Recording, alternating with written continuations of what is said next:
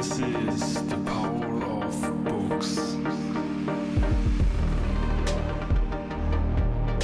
Hello everyone and welcome to episode 9 of The Power of Books. My name is Timo Jübner, I'm the founder of Timo's Notes, and every week I interview popular non-fiction authors about their best-selling books. The goal of the show is to introduce you to new books and provide you with helpful advice and practical tools. My guest today is Gareth Timmins. Gareth is a former Royal Marines commando who has spent time in Iraq, Somalia, Egypt and Afghanistan. He has a diploma of higher education in psychology and a bachelor's degree in forensic psychology. In more recent years, Gareth founded the British fitness and adventure brand Note Point One, which is inspired by the Royal Marines' high standard of excellence and performance. In this conversation today, we talk about Gareth's experience during training, the lessons he took away from this time, how everybody can apply them to their own lives, and a lot more. So now let's get right into our conversation. Enjoy the show. Gareth Timmins, welcome to the Power of Books podcast. I'm very happy to have you on and talk about your book, Becoming the 0.1%. Thank you, mate. Thank you very much for having me. It's a pleasure to join you and to be chatting with you. So in the beginning, I want to get into how this book came to life. So it all started with you writing a journal during your training time. And you mentioned the story in the beginning of the book that your mom gave you this journal just when you were about to leave for training. So what did you think back then? Like, how did you feel about writing a journal during training? It had never, ever been put on my radar whatsoever. I'd not done very well at school. So I suppose me personally getting the diary and writing the journal throughout training, it just wasn't on my radar whatsoever. My mum bought me it in a station shop. And just give me it just as the train doors were closing for me to go down from Wakefield Westgate to Lympstone to start training, which is about 6 hours south of the UK. And I can just remember when I kind of took receipt of it, I just thought, what a bizarre present, what a bizarre gift, given that, I'm kind of at that point in my life, just not academically inclined, or not that you have to be, but just that writing something down just wasn't going to be my thing whatsoever. And then on top of that, you've got training, which is the hardest and longest physical training in the world, the training course in the world.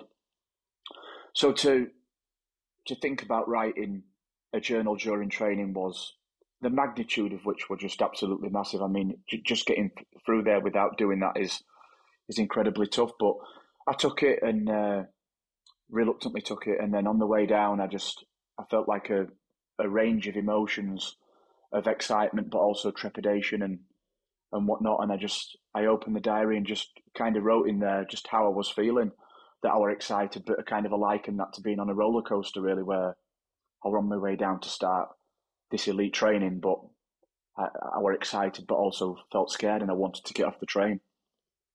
Just like you would on a roller coaster, when it sets off, you kind of want to get off. So I wrote that in, and from the first moment that I'd kind of wrote that in, I just felt absolutely like I had to write in it every single day. And I suppose days turned into weeks turned into months, and I managed to get to the end and had a full diary of training, really. Yeah, and it's so awesome because now in hindsight, you have all this, like, all these feelings and emotions and everything that you experienced written down, and for you to go back to, and now for readers to like follow along the process.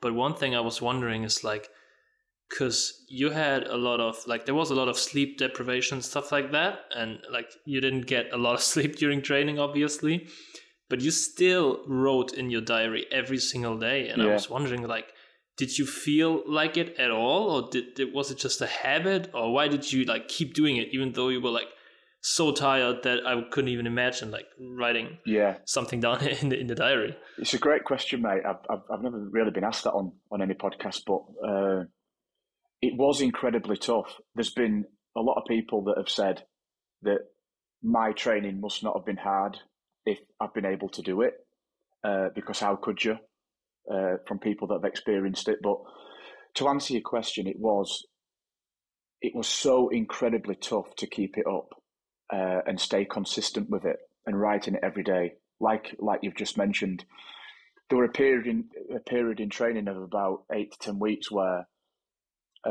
between week 8 and week 10. In that 2-week period, we had 10 hours sleep. So we had like 4 or 5 days where we didn't go to sleep, and there were lads falling asleep, stood up. But I still felt completely compelled to write in it because I don't know what, I've always had this thing about me where once I start something, I have to finish it. And I just felt like I'd already got, at that point, you could say 8 weeks or 10 weeks of work. And to stop doing that would mean that all that were a waste of time. So, yeah, I just felt so strange looking back now, why I did it and how I did it. And to see where it's kind of come to now is just absolutely incredible, really. But very, very tough. Very, very tough to do it. There were times where I had to write just brief notes just to jog my memory and then write it a couple of hours after when I'd had some sleep. But it was just, incredibly tough. I can imagine, yeah. But would you say it has helped you during training, or was it like more like a burden? More of a burden. It was an absolute burden. Keeping it was a burden. There were times where I felt incredibly stressed knowing that I had to do it. Like at the end of the day, there were many times when people were getting in bed and getting maybe the only 4 hours of sleep that they were going to get, and the first portion of that kind of sleep allowance that I was due, half an hour of which was spent writing a journal and a diary. So I constantly felt a bit like I were on the back foot, but yeah, I mean, I just managed to keep it up. But a really interesting question that I got on the last one was, do you think it kept you in writing it? And I never really thought about that, but I just, in a sense, probably, yeah, it did, because let's face it, you don't want to leave something and only have half a diary or a quarter of a diary, because it's a terrible representation of failure, physical reminder of failure. So maybe it did subconsciously, but it's something that I wasn't aware of at the time. Mm. But I guess in hindsight, you're happy that you did have the discipline and writing it every day. And absolutely, yeah. I mean, there were guys that used to like sit on my bed on a night and they'd just be like, "What are you doing? Like, what? Why are you doing this? And is your intention to write a book? What are you doing it for?"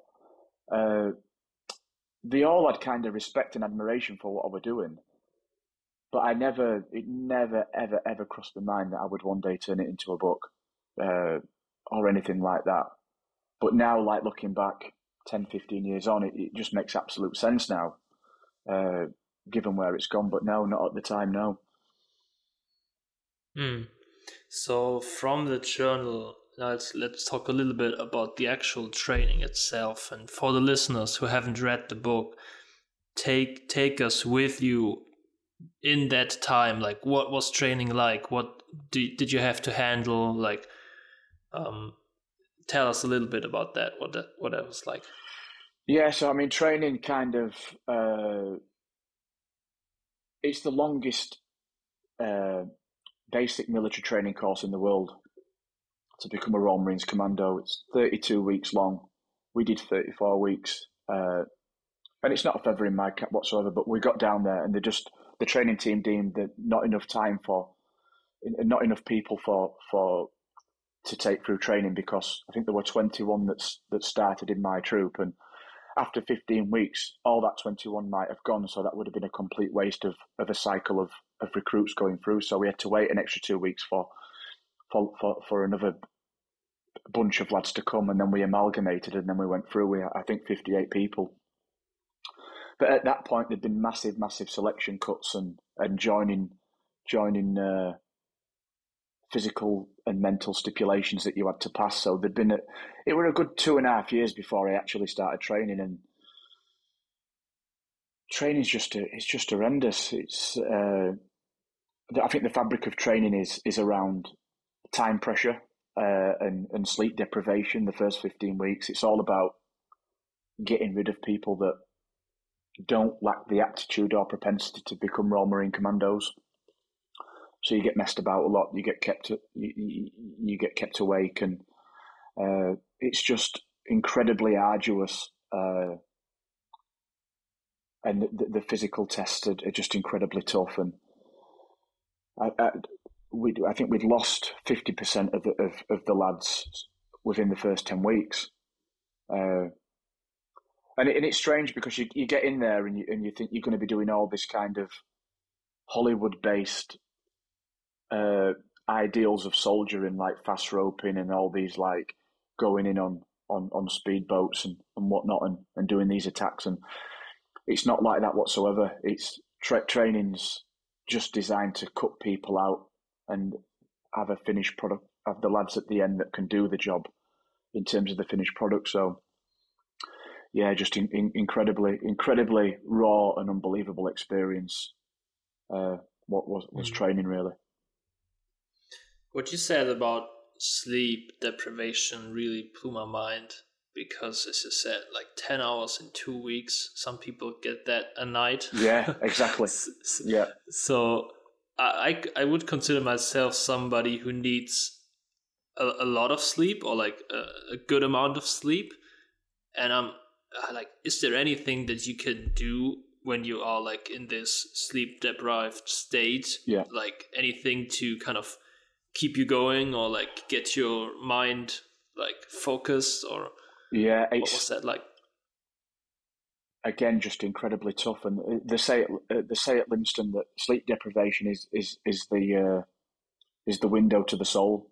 You find out who you are when you're sleep deprived, and a lot of people, really strong people, just they fell away and questioned what they were doing under sleep deprivation. I don't think you know how you're going to handle it until it's actually thrown upon you. But I think in terms of anybody that were dealing with it, I recently did some goal setting for a mental health organisation charity, and one of the aspects of goal setting that I kind of put forth was that I think when you're sleep deprived or you're going for a goal that's mundane and it's arduous and it's really spaced over a long term, you've got to imagine what failing looks like to you, rather than imagining yourself at the end and what the goal feels like. You've got to imagine and feel the sense of failure. And if you're not willing to take that on, it provides such a massive and stable anchor of stability for you in that goal acquisition. And I absolutely did that, just, I think, organically. I didn't want to accept failure. And in that sense, I just continued on through the mundane. And training, especially sleep deprivation, it's about how much you can, in a sense, handle suffering, and just getting up and repeating the same behaviour again. And you're constantly on the back foot. You never know when you're going to sleep, and you might have 2 or 3 hours sleep, but like we know, it's just not enough. It wouldn't be enough if you were properly rested. You'd wake up the next day and you'd be in a terrible state, and you would be unproductive. But you just, like anything in life, human beings adapt, and you do adapt to having very, very little sleep and being able to operate over a period of time. When I hear people like you sharing their story about military training, I often think that there might be so many people out there who would think, well, I would never be able to do that. But if you would have known what that training exactly looked like before, like, did you go into this like, I know I can do this, or were you like, I'm not quite sure, or what was your attitude when you went into this? And yeah, I mean, I absolutely didn't think I could do it, not at all, and nobody does. You don't. The beauty and the human engineering factor about Royal Marines training is that you never know you can do it until you've actually done it. It's that unbelievable. My kind of thought process before was I'd played rugby at a high level before, and I walked away from that kind of career avenue, if you want to call it that. And I wanted to be in an elite environment. I wanted to test myself. I wanted to be the best. And the Royal Marines for me provided that vehicle to being somebody of elite, to be an elite soldier. So I just thought to myself, whatever amount of time I can spend in training is going to make me a better person and make me better and enhance my personal development. And I thought, if I can get to like week 10, week 15, great. But that never would have been good enough. But I thought it will make me a better person. So I just got in there and just thought, you know what? I'll accept that this could be a year of hell in my life. But in terms of, I call it the sacrifice to life ratio in the book. I don't know if you can remember, but and the sacrifice to life ratio that I kind of encapsulated was that this is only going to be for 10 months. It's 10 months of suffering and sacrifice to change my life forever and give me all the best life chances and completely change my life in terms of how I felt about my own self-concept, but also the opportunities and that will come after it. And for that, I didn't think it were a difficult trade-off. I just thought I can. If it's only 10 months of my life, surely I can endure whatever they've got to throw at me. And it was tough, Wow. but I just thought if it is the hardest thing in the world, I'm just going to stay there because it's only going to be 10 months. And that's how I that's how I kind of got it into my head and how I kind of got mentally prepared to go down there and do it. I love what you said about the sacrifice to life ratio, and it puts things into perspective. Yeah. Like as you said, you sacrifice 10 months, and that's a long time. Like many people don't even have to sacrifice such a long time to really change their lives in certain ways. So that's a huge takeaway. Yeah. And another thing that I think people can take from what you just shared was that even if you go into something not believing that you can actually do it, you should still just start and try it, because as you said, you didn't really believe in being able to finish training Absolutely until you did it. No, I absolutely didn't. And I would say to anybody, I mean, I went to university in 2014 and studied forensic psychology. And I didn't think I could do that. But I just thought, you know what, I'm just going to give this a bash. And I'll just break it down. The 6-year course, I'll break it down into year blocks. And I'll just do it year by year. And I'll put all my effort into it and just learn as much as I can and get engrossed into it and live the experience. And 6 years later, I'd done it. It's just a case of what I've learned from everything that I've done is that you need to initially expose yourself to the environment. And with exposure comes familiarity and an element of comfort. And once you've experienced and you've become conditioned to that environment, you're kind of on your way then. You start living differently and thinking differently and you adapt. And it's all about adapting. Can you do it at the moment? Can you complete the tasks at the end of training before you at the base of the challenge? No. But over a period of time, your mind becomes harder. You become more resilient to the demands of training or any kind of course or goal that you're trying to pursue. So that's what I've learned really. Is just you've just got to jump in there and give yourself the time to adapt to the demands of whatever you're wanting to do and try and achieve. That's so awesome. And you mentioned one story or one lesson, which is the first one from the book, is to break things down. Like you said, with the degree that you did, you broke it down into years and courses, and that makes it easier to grasp like what's in front of you and what steps you need to take to accomplish the task in the end. So, and for the listeners, that's what I really loved about the book is that it's two things actually. The first thing is that you combine each week with a certain lesson that you learned during that week, and you wrote down these lessons, like in hindsight. So after you finished training, right? Yep.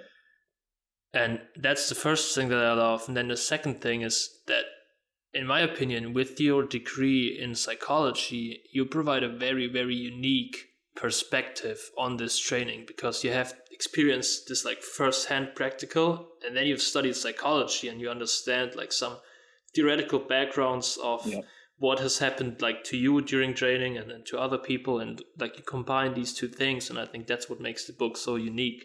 So I really love that. Yeah, no, thank you. Thank you. It's been great, because people have got in touch and just said, like, thank you for writing something that's like nothing I've ever read before in terms of mindset material. And a bit of background on it getting published. I wrote up the diary entries, which took about 9 months. And then it went off to publishers and they were like, we're not really feeling it. So it got a lot of rejections. And then I managed to meet an agent after a very, very long process, an up and down process. And my literacy agent just said, you need to add in lessons after each week. And it was, I couldn't see it. And as soon as he said that, it just made perfect sense. And it was during lockdown, during the first COVID lockdown. I just kind of locked myself in a flat in Pontefract and grew a massive beard, and I went into absolute writing mode. I look like Forrest Gump, mate. When he goes on that run and his beard grows and he's just been running for ages. I was a bit like that, writing, and I just wrote up all the lessons in about a year, and I think once I'd done that, I knew I had something. I just knew that what I'd done were different and special. I just had this feeling, and lo and behold, it went back to publishers, and we got multiple publishing offers on it. So I knew at that point that something special had been done. That's interesting. That might be a tough question, but can you pinpoint like why did you feel like that's the point where you had something special, or was it just like gut feeling? Yeah, no, it's strange. Once I'd wrote up the diary entries, I got told, look, they're very, very unique. And from a few people that had read them, they were just like, we cannot put this down. We can't stop reading like day to day. We get to a week and we have to read another week. And so I knew there were kind of something there, but still it didn't feel kind of like comprehensive, really. Once I'd, in a sense, forensically broke down each week by pulling out a key point,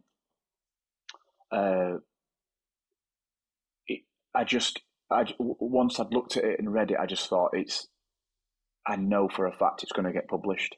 I don't know. I just had this feeling like I know it'll get published now, and that were exciting. When I knew I had something then. That's awesome. Yeah.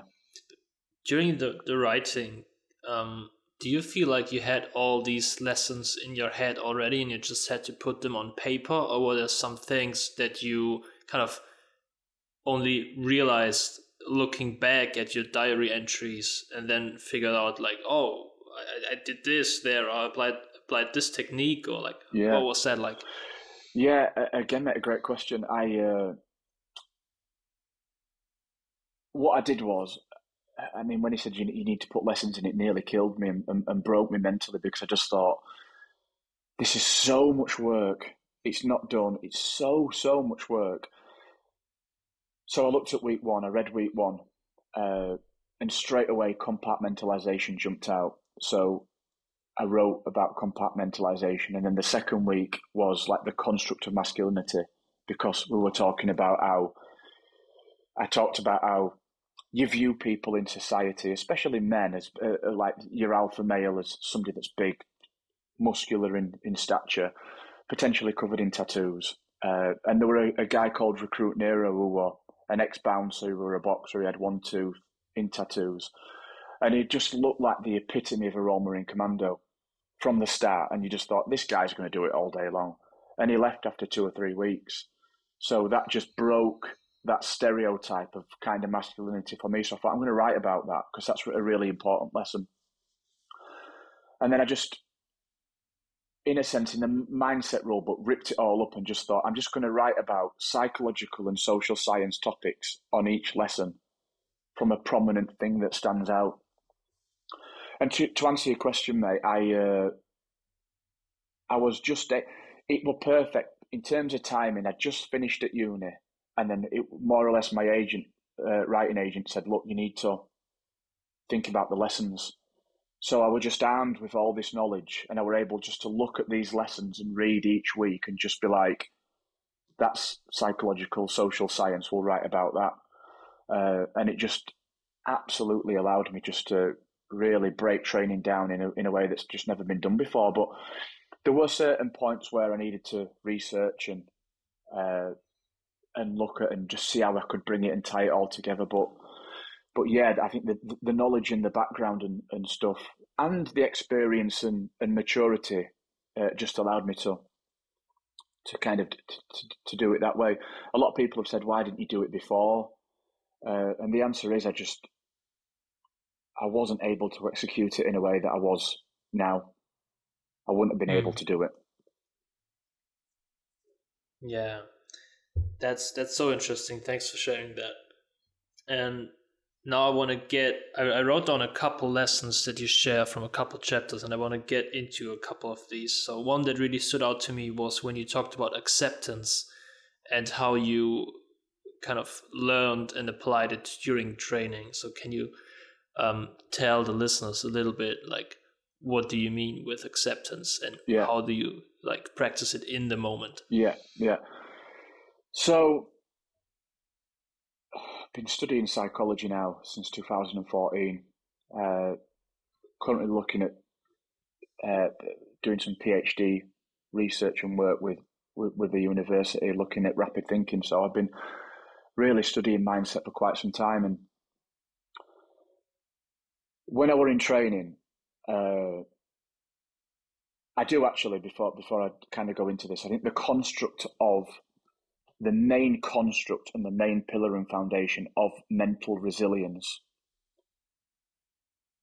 and whether I think mental resilience can remain resilient is another factor and probably another chat worth having. But the main construct in terms of a short-term appliance of resilience is acceptance. I think if you can accept quickly in the moment, you have, in a sense, achieved optimal mental resilience.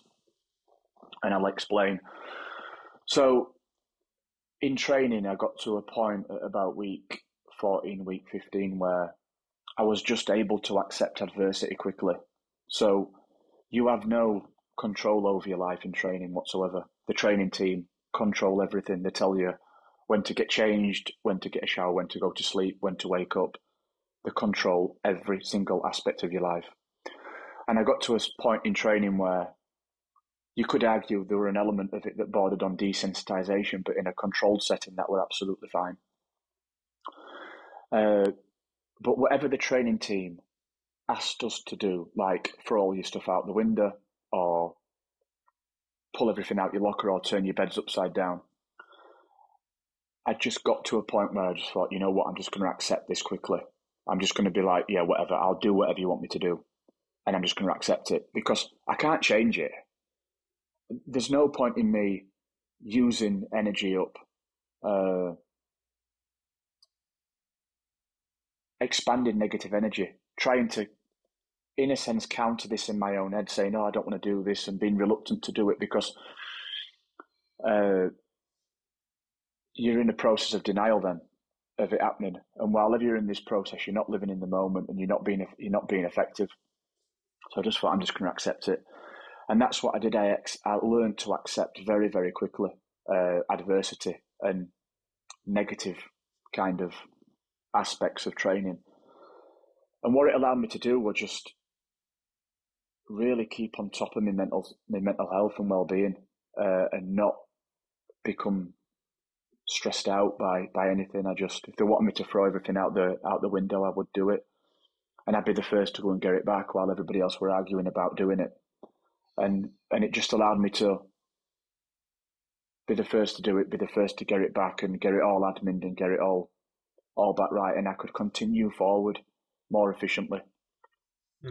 And I think like just learning to accept, because the thing is with adversity and stuff that happens instantly that are negative that you don't want to happen, you can't change it. It's happened.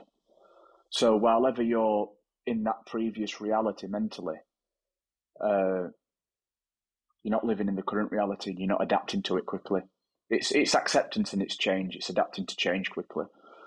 But yeah, I mean, I learned to accept very quickly, and I think once you can accept that things are not going to go your way all the time, and how you bounce back from that change is absolutely fundamental to being successful.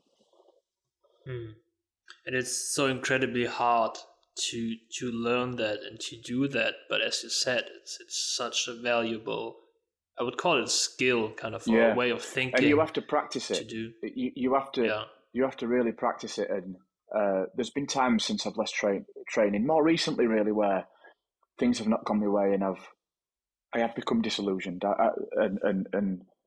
and frustrated and not handled it very well.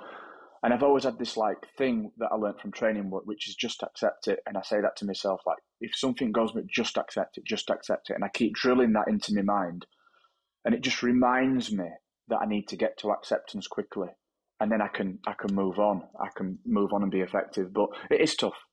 It is tough. It's not easy. But at some point, you will accept what's happened.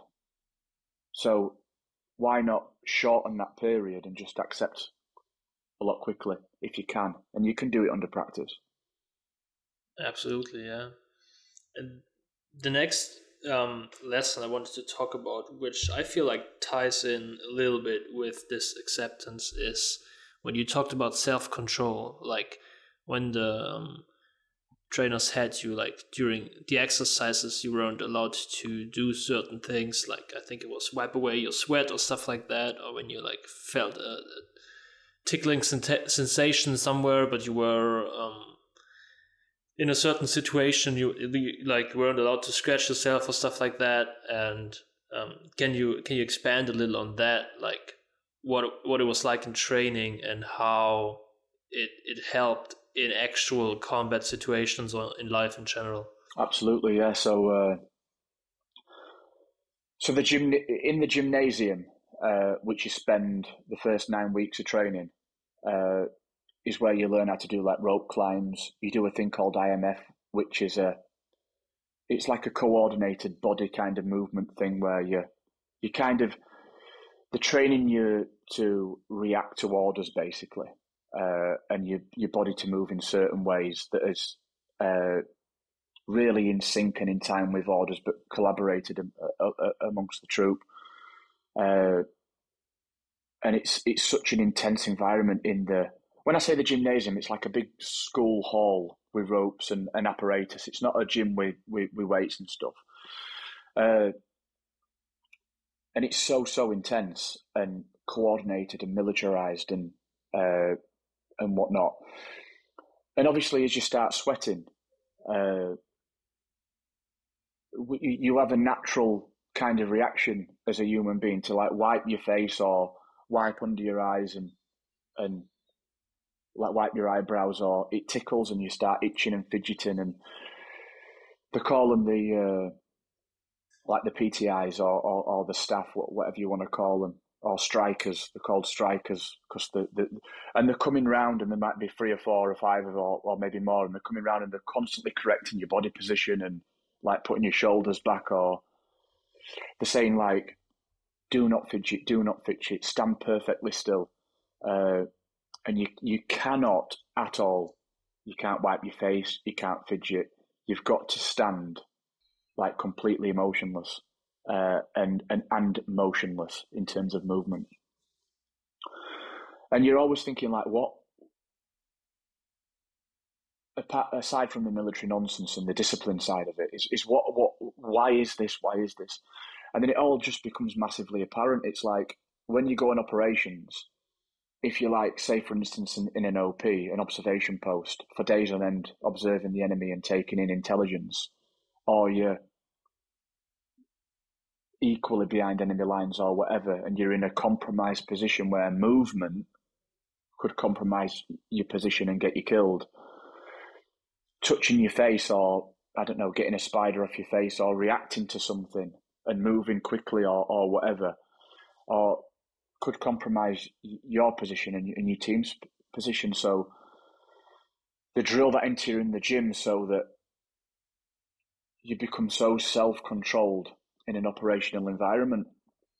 And I just thought that were absolutely fascinating, that they'd kind of found a way to reduce human reaction time. Human reactions in order to produce something at the other end.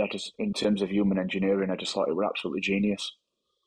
And yeah, that were kind of the lesson that I wrote about in self-control. I just thought that were your inability to touch yourself when you're sweating is such a natural reaction that we all do without even thinking. But they removed that, and it all, in terms of it's attention to detail, isn't it? They're looking at the finer points of human behaviour and how that impacts you in operations and stuff and wartime. So just incredible. I find it fascinating because it's kind of like rewiring like these natural reflexes Absolutely. that you have and kind of untraining them. So that's very interesting. Yeah. And I also what I also find interesting is that most of the things that you were taught during training or what you took away from it, they seem to be very basic, like very simple, but they're incredibly hard to do. Yeah. So it's interesting, like they focus during these 32 weeks, it seems like they focus a lot on getting you the basic stuff. Yeah. And really drilling it down, like that you have it like it's perfection. Yeah, it's mastering the basics. Mastering the basics is what produces elite outcomes in human performance. It is so basic, but it's so hard to do.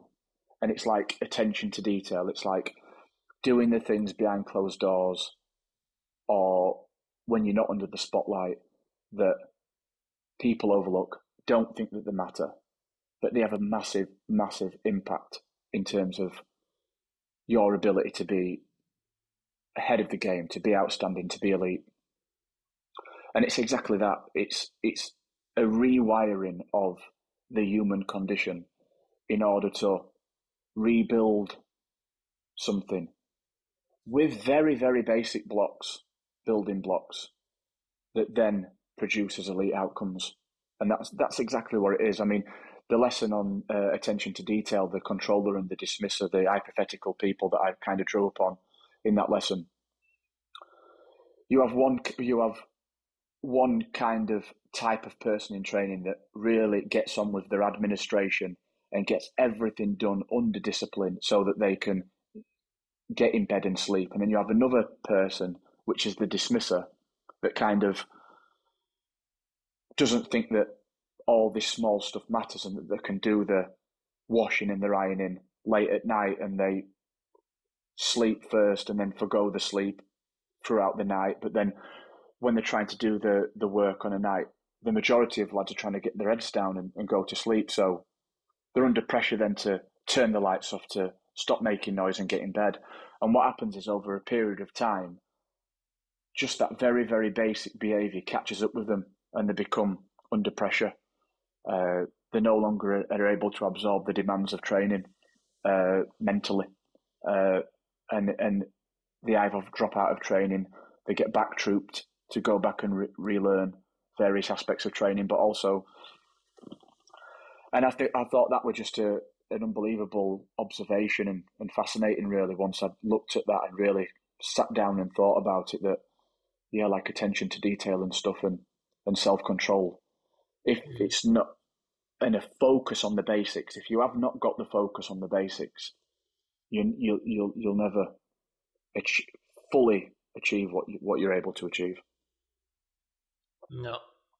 And I think what everybody can take away from this is that often we tend to overcomplicate things. Like, we want to do the fancy stuff, and like we want to make it like incredibly hard for ourselves. But instead, if we just really ensure that we get the basics right in most things, we already do the most important thing if we just do the basics. So, and that's a good takeaway. Yeah, exactly that, mate. It's like everybody wants to do the fancy stuff first, and that is so inherent in training. Every single recruit that joins and starts training wants to do the fancy stuff first without doing the basics and getting the basics right.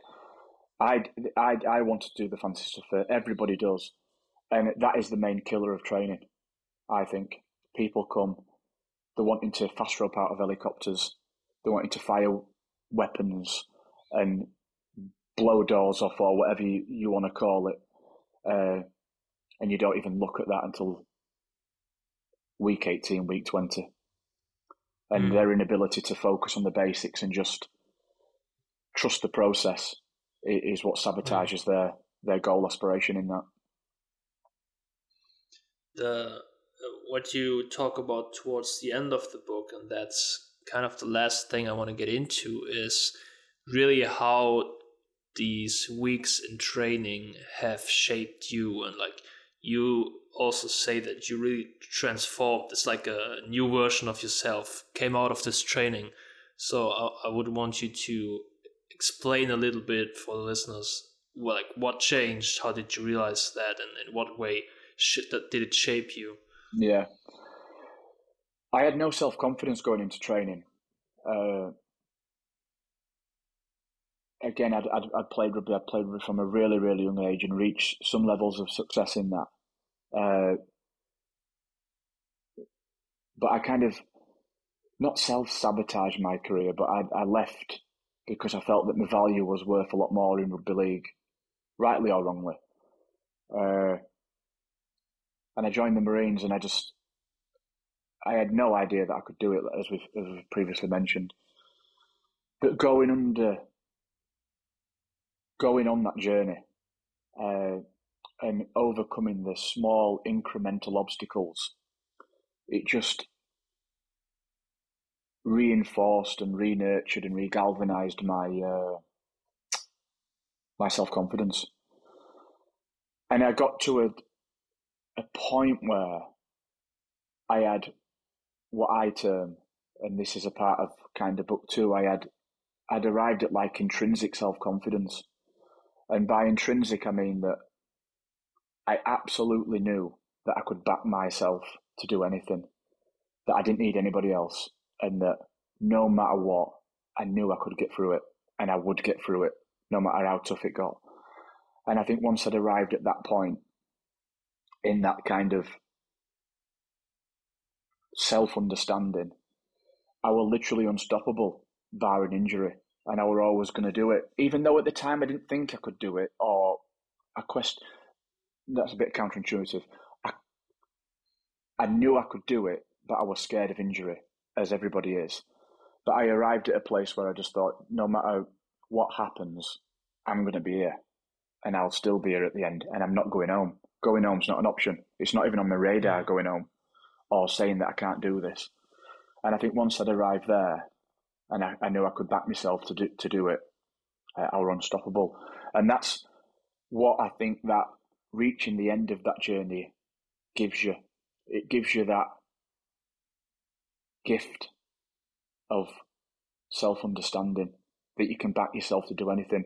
And that's ultimately why a lot of Royal Marines that then leave the Marines are massively successful in every single avenue that they go into, because they can back themselves.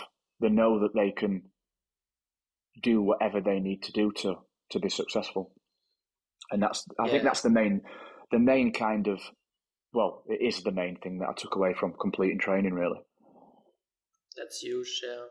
So for people who don't or didn't go to training or don't plan to go through like some kind of military training, but they would want the same outcome. It's obviously not exactly the same, but they want to feel that sense of I can do whatever I intend to do. Like, what would be your suggestion or recommendation? What should they do to get to that point if it's not military training? The same can be applied and you can produce the same outcome. Whatever it is that you are interested in or that you want to do, whether it's traveling or it's an element of personal development, or it is a certain career path or a goal, you've got to get out your comfort zone. And by that I mean the place of emotional and mental safety that you're currently in, where it doesn't challenge your self-concept. And by self-concept, I mean the thoughts and feelings and emotions that you have if you're not successful. You've got to break away from that, and you've got to throw yourself into it. You've got to not be afraid of external validation. What will people think of me if I'm not successful? Will they laugh at me? Will they be happy that I failed? You've got to put that to one side, and you've got to throw yourself into whatever you want to do. And you've got to give yourself the opportunity to withstand the knee-jerk reaction, to go back into your comfort zone if you face adversity or things start going wrong. You've got to give yourself the opportunity to familiarize yourself with that new environment. Because once you've conditioned your mind and your body to that new environment, you're on your way. And while you're on that journey, your self-confidence and your personal growth, it has to grow. It has to develop. And you will arrive at the end of that process in such a better place than you were if you stayed in the realms of comfort. So whatever it is that you need to do, you've just got to act. You've just got to act upon that. And if that's just sending a simple email to start the journey, picking up the phone, or putting your trainers on to go for a walk, and eventually wanting to run a marathon, you've just got to take them small steps and get into that. Yes, wow, that was a great takeaway for people, I guess, in like how they can apply it, and yeah, kind of a good summary and practical thing that they can now start doing. So it's a good timing that we included this towards the end of the episode. So I love that. One more question I have for you is, since the show is called The Power of Books and it's all about highlighting like great books and how it can change your life, and I'm curious, do you have any books that have like really impacted your life? Yeah, I tell you what had a huge impact on my life.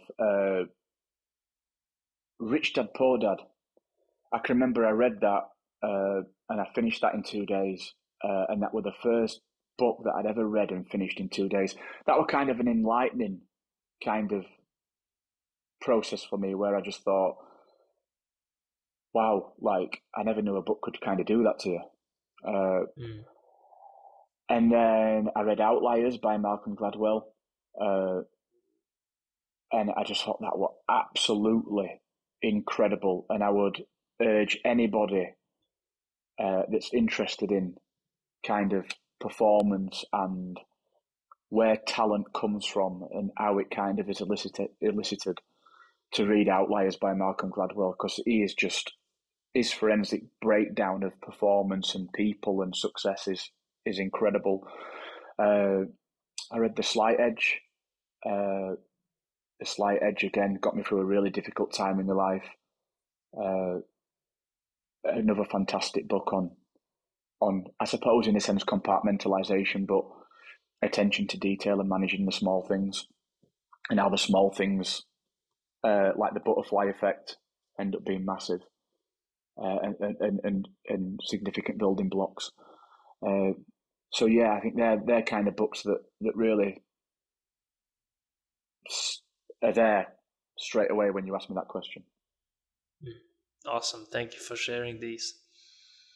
And lastly, I want to give you the chance to let people know where they can connect with you, where they can find more information about you, your content and everything. Sure. Yeah, so my authoring profile on Instagram is Gareth Timmins Author. The handle is Gareth Timmins Author. You can catch me there and drop me questions, whatever, and I'll get back to you. And then I've got 0.1 clothing and 0.1 projects, which is performance fitness wear. Website www.0.1.co.uk. We sell like clothing and literature and books and stuff and public speaking. So yeah, anywhere like that you can grab me and I'll be there.